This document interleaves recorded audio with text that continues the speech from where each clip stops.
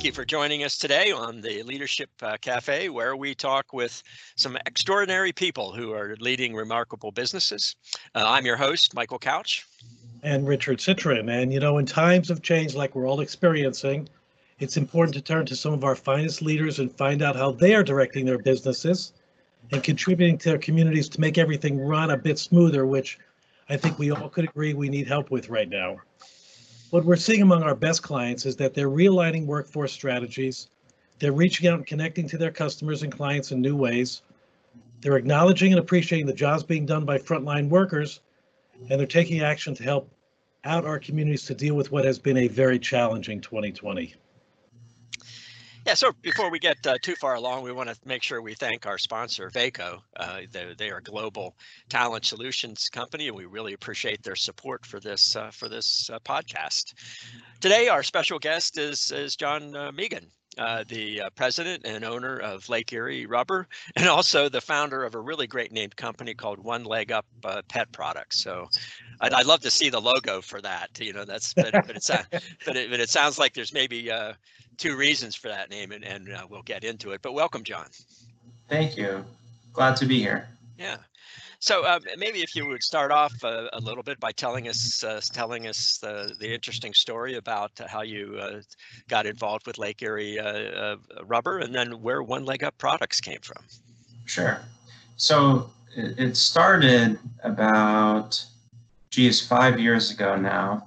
So I was working at GE Transportation, and I had been there for 8 years at the time, and I had worked in a number of different supply chain roles, and eventually decided that I thought, the best way for me to make a positive impact on the Erie community would be if I could help one of the small manufacturing companies in town and try to help use a lot of what I learned working at GE Transportation to grow that company, improve the jobs that were currently there, and add new jobs. And so I went on a search that took me about 2 years to find a small company in Erie that would be for sale. I knew that I wanted to do an acquisition, and eventually, after reviewing a number of different companies, I came to Lake Erie Rubber, and I knew nothing about rubber. I had never even seen rubber manufacturing. I'd seen most every other type of manufacturing through my career at GE. But when I got to this company, it looked positioned for growth because of, the staple employees that were there, the core business that they supported, and the facility itself was in a position where growth was possible without major investment. So, great. A business perspective, it looked like a really good candidate. And the only downside being that they had lost revenue for a number of years in a row at a somewhat alarming rate. And so here I was with an engineering degree and a supply chain experience coming into a rubber company. I knew nothing about rubber. I knew nothing about sales, and I was buying a rubber company that needed more sales. Yeah. A great learning opportunity. Yeah, but it seemed like, okay, well, we have a group that knows how to run this facility. They do a good job of manufacturing the products that they're currently supplying, and they have a good core group of management that knows how to run the company. If the only problem I have to solve is sales, I should be able to figure that out, right? Right. Great. Fantastic. And so that's how I ended up at Lake Erie Rubber, was through that process and the decision to make an acquisition, and then, eventually coming across this business and feeling like it was a fit and being able to put together the funding necessary to get it started. Great. And then your dog gave you an idea for a new product, or where did One Leg Up Pet Products come from?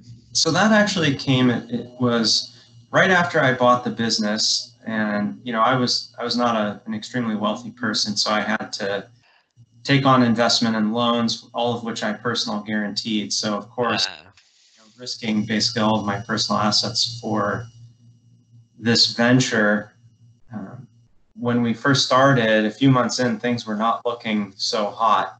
So of course I was getting, pretty nervous that maybe this wasn't my best decision ever. But, in times of challenge, you tend to try to work on things that maybe you wouldn't necessarily approach. And so our manufacturing manager, who has been with the company for 20 years, and he knows rubber inside and out, he knows everything about it. And I was discussing with him opportunities for us to create and produce and sell our own product. And so the dog toy was his idea in telling me that, hey, and I'm an avid pet enthusiast, what I always say is the world's most expensive pug after all the medical things that he supplied. And so when he told me, we could make natural rubber dog toys with the equipment that we have right now, I thought, okay, well, I can start designing some things and putting this together and developing a brand around it. And so that's when the idea started, and that's how we got going on that project. And it sounds like it's had some good growth. Yeah, I mean, it took a little while to develop and get molds built and create the brand. But last year, in March of 2019, we produced our first batch of product, which was one product at the time, and we had no stores and no sales in the pet industry. And after a year of being in business in the pet industry, we're in about 100 independent retail stores. Nice. And we did sign on with a good sized distribution company who services the Northeast. They service about 3,000 stores. So, we're continuing to make progress on that. Obviously, the start of this year has been a huge impact on retail. That has kind of slowed our growth that we anticipated for 2020. Yeah, well, I love the groove ball, and I really love the magical mystery hydrant, which I see is on the wall there behind you. So, yes. Yeah. So the dog owners who will be listening to the podcast, you got to check those out. Yeah, It's very for cool. sure. And both Michelle and Rich have dogs. So yeah. So now you brought up 2020. And so that's where we'd be interested in getting your leadership perspective. You've been through some major changes. You've taken some big risks in your life. So maybe share with our listeners what you've seen from your organization, from your leadership team, about how they've stepped up and addressed the challenges created by the current crises. Well, the first step was understanding what was going on. I think initially we were immediately considered an essential business because we supply rail. So, obviously you can't stop the locomotives from moving critical freight, including, power supply, all that kind of freight is included in what we supply components to keep running. And then as well as we supply components for natural gas and oil pipelines. And some gaskets we provide. Obviously, going on, you can't avoid servicing those kind of pipelines because it can create a catastrophe if you don't do that. So because of those, we were considered an essential business and had to stay open. In fact, customers were quite adamant in making sure that we were open and continuing production. So the challenge was, initially there were so many unknowns. We had a lot of employees who were afraid to come to work. Sure. So that put us in trouble with our schedule and some other things like that. So the first step was really wrapping our arms around what is this, what is going on, and how do we put in place procedures to keep our employees as safe as we possibly can. And with the run on all of the essential items that you need to keep your employees safe, it took us weeks to get our hands on everything we needed to. Wow. Hand sanitizers, gloves, cleaning supplies, masks. We had to find some creative avenues to get our hands on all this. And you were open during that time, John, while you were searching for it? Yeah, so you just kept going. Yes. So we kind of piecemealed it together as quickly as we could. But, we had to continue to operate because of the industries that we were supplying. Right. And so it took some time to get into a rhythm where everyone felt comfortable with how we had set up the shop and how we were managing the cleaning and keeping everything situated in a way that they felt comfortable being at work. John, was it a situation where you kind of directed it, or was it more where your leadership team came together? What were some of the qualities that you noted about your leadership team during this period that they either stepped up, or maybe where they missed an opportunity and you saw something, or someone else noticed Sure. something that happened? Well, I think everyone became extremely resourceful. Every time anyone at the company went shopping, if they saw supplies that we needed, they would just pick them up immediately, even while they were out shopping for their own personal items. So it was really a group effort of everyone just trying to piece everything together that we needed to operate properly. So what have you learned about this? One of the things I love about your story is that you bought a business that you knew nothing about, and that you didn't have any experiences in doing, and then the biggest challenge you had to take on was growing sales, which was yet another area that you didn't have a strong background in.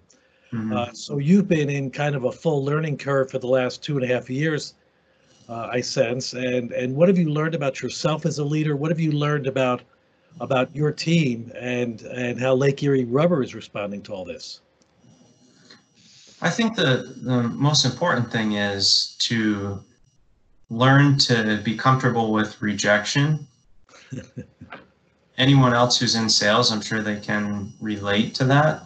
But particularly when you're going into something that you don't know a lot about and you're trying to do something that hasn't been done by that company before, you have to accept the fact that there's going to be a lot of rejection, and persistence is absolutely necessary to be able to overcome that and accomplish the things that you want to do as a company. So I think we all had to accept the fact that we were going to try to enter some uncharted territory for the company and for ourselves, and we all needed to be aware that the rejection is going to come. It will keep coming, and you have to just continue to try to overcome, despite at times feeling like it would be easier to give up.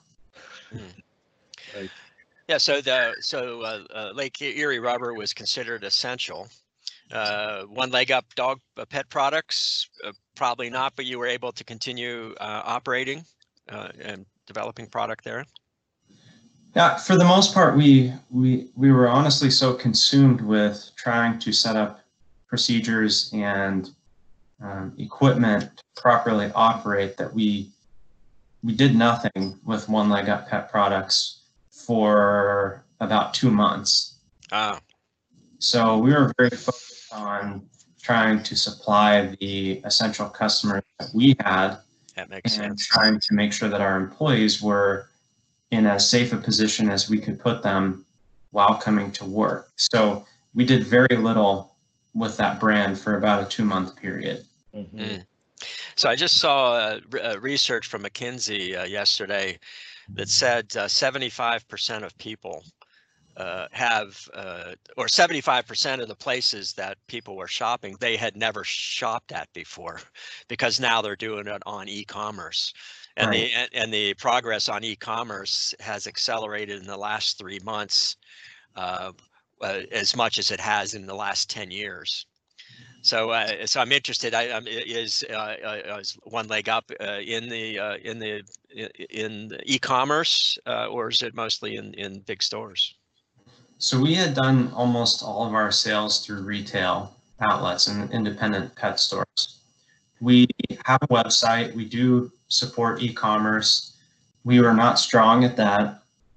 And so of course, now I'm working on rebranding One Leg Up, because we found that the way we had initially developed the company, it worked well for retail, but it wasn't particularly effective for online sales. And we've been crushed by the fact that retail is significantly down. Let's move to e-commerce. We're not a strong player in e-commerce at the time, so I've actually, in the past, 1 month here, I've been building a new website myself because I need to learn the ins and outs of how to be successful in e-commerce, because it's likely that that's going to continue to be an important piece for us if we want to grow the company, is being able to connect directly with consumers online.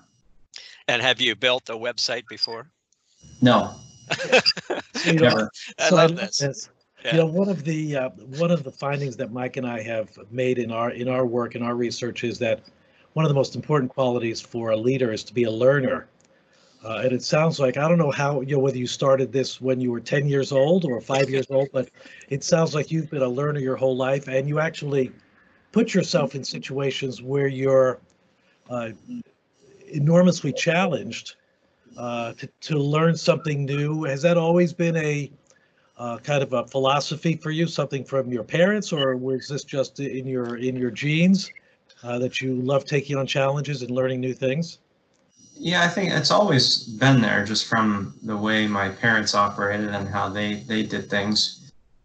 But I would say also, working at GE, I was on the operations management leadership program when I got there. And the idea behind that program is exactly what you're saying. They put you into jobs that you don't know anything about, and you have a very short amount of time to learn, become proficient, and then excel within a 6-month period of being put into a new job. So it's been something that I always did, and it just kind of came naturally. But I think going through that experience with GE accelerated and probably gave me more confidence to just try to do things that I have no experience doing. Yeah. Excellent.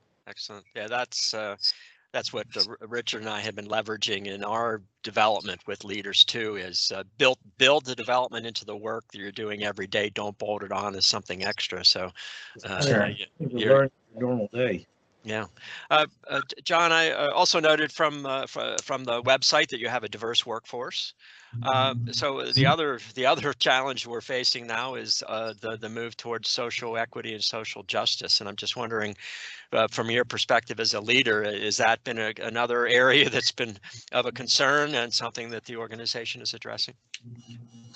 Yes, it's certainly been a concern, because we have a very diverse workforce here at Lake Erie Rubber. And so I've been very upfront in having candid conversations with every employee here to where my stance is, and supporting and learning more about how they feel and what their stance is on the current situation in our country. And so it's something where I have always, since I've been here, I go out every morning and say hello and check on every employee. And so just been an additional piece to that communication that I like to have daily with the employees. And I think it helps us from a standpoint of there's no question in their mind where I stand on things. And also from my perspective, I'm not questioning what their thoughts are or what is important to them, because they're telling me. And what are you hearing from people, and what ideas do you have for other leaders about addressing these issues around racial and social justice? I think honestly that the most important thing is open communication and the ability to listen. And that's probably the biggest challenge we have right now, is the inability to listen and the lack of patience to let someone else and hear their point of view and try to understand from their perspective. And so I think even if our views were different, and in most cases with my employees, we are on the same page, but even if we're different, I think people respect and appreciate when someone is willing to listen and truly consider that person is feeling and why, based on their position, why they're feeling that way. I think that's just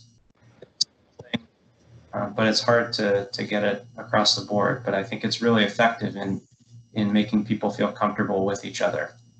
Yeah. we had on a previous podcast, we had Esther Bush from the Urban League of Pittsburgh.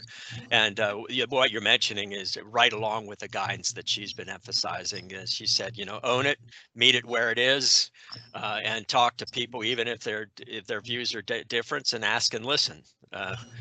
So the kudos for you on that. Well, I always recommend, and I hand out to all my employees, there's a book called Buddhist Boot Camp. Yes. Good.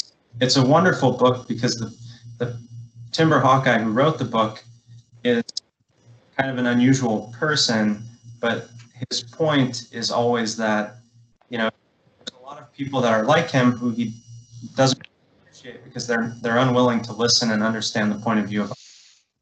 And the idea of that, the foundation is that people are who they are because of their experiences, and you know their experiences until you let them talk and explain to you. So it's really difficult to have a good conversation and potentially even, someone to understand your point of view unless you're willing to listen to theirs.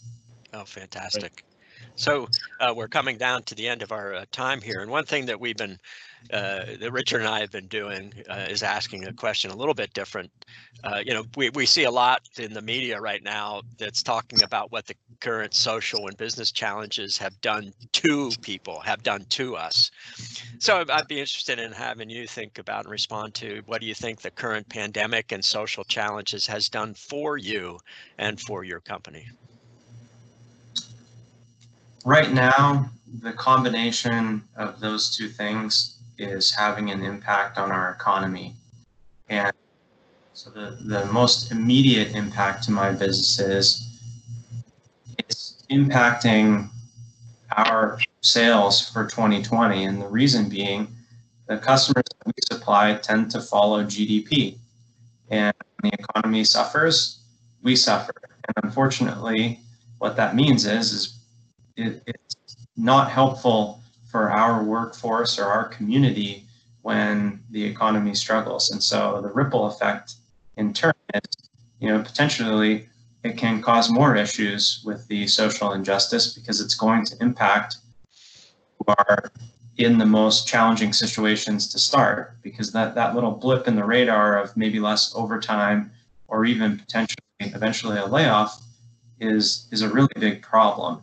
And so there again, that's why, for me, I'm also working on another aspect of my business. I'm potentially adding a materials lab where we're going to do testing on rubber and the different physical properties and chemical makeup, because we need to diversify, because it's difficult for us when we're held to whatever the economy is doing, that's how busy we will be. That's not good for our employees. And so the way that we can impact that and help our employees is by diversifying the business and adding some pieces that are more resistant to changes in the economy. Wow, very great insight. That's great. Well, John, we want to thank you for joining us today. You've shared some terrific insights with us, and I also just want to thank you for your recognition and commitment to the community of Erie. Yeah. And how, your decision to buy a business was certainly in part to challenge your own leadership, but also to give back to your community. And I know folks up in Erie, great people, great community, and it needs young entrepreneurs like yourself to help renovate and revive the city back. So congratulations and thank you for doing that. And as part of our thank you for being a guest, Mike and I want to send you a copy of our book, Strategy Driven Leadership. We'll get that in the mail to you this week, as soon as he and I can get together and sign a couple of copies of the book. We also, of course, want to thank our sponsor, Vaco, for helping us make the Leadership Cafe an important place for all of us to visit with some of our most successful CEOs. So remember to listen to this podcast in Apple iTunes, Google Play, or wherever you find podcasts such as ours. You can also find it on Michael's website, Michael Couch, and mine, Richard Citron, and as well as on the Vaco website, vaco.com. And I'm Richard Citron. And I'm Michael Couch. And thanks to John for joining us. And we look forward to seeing you all on the next Leadership Cafe.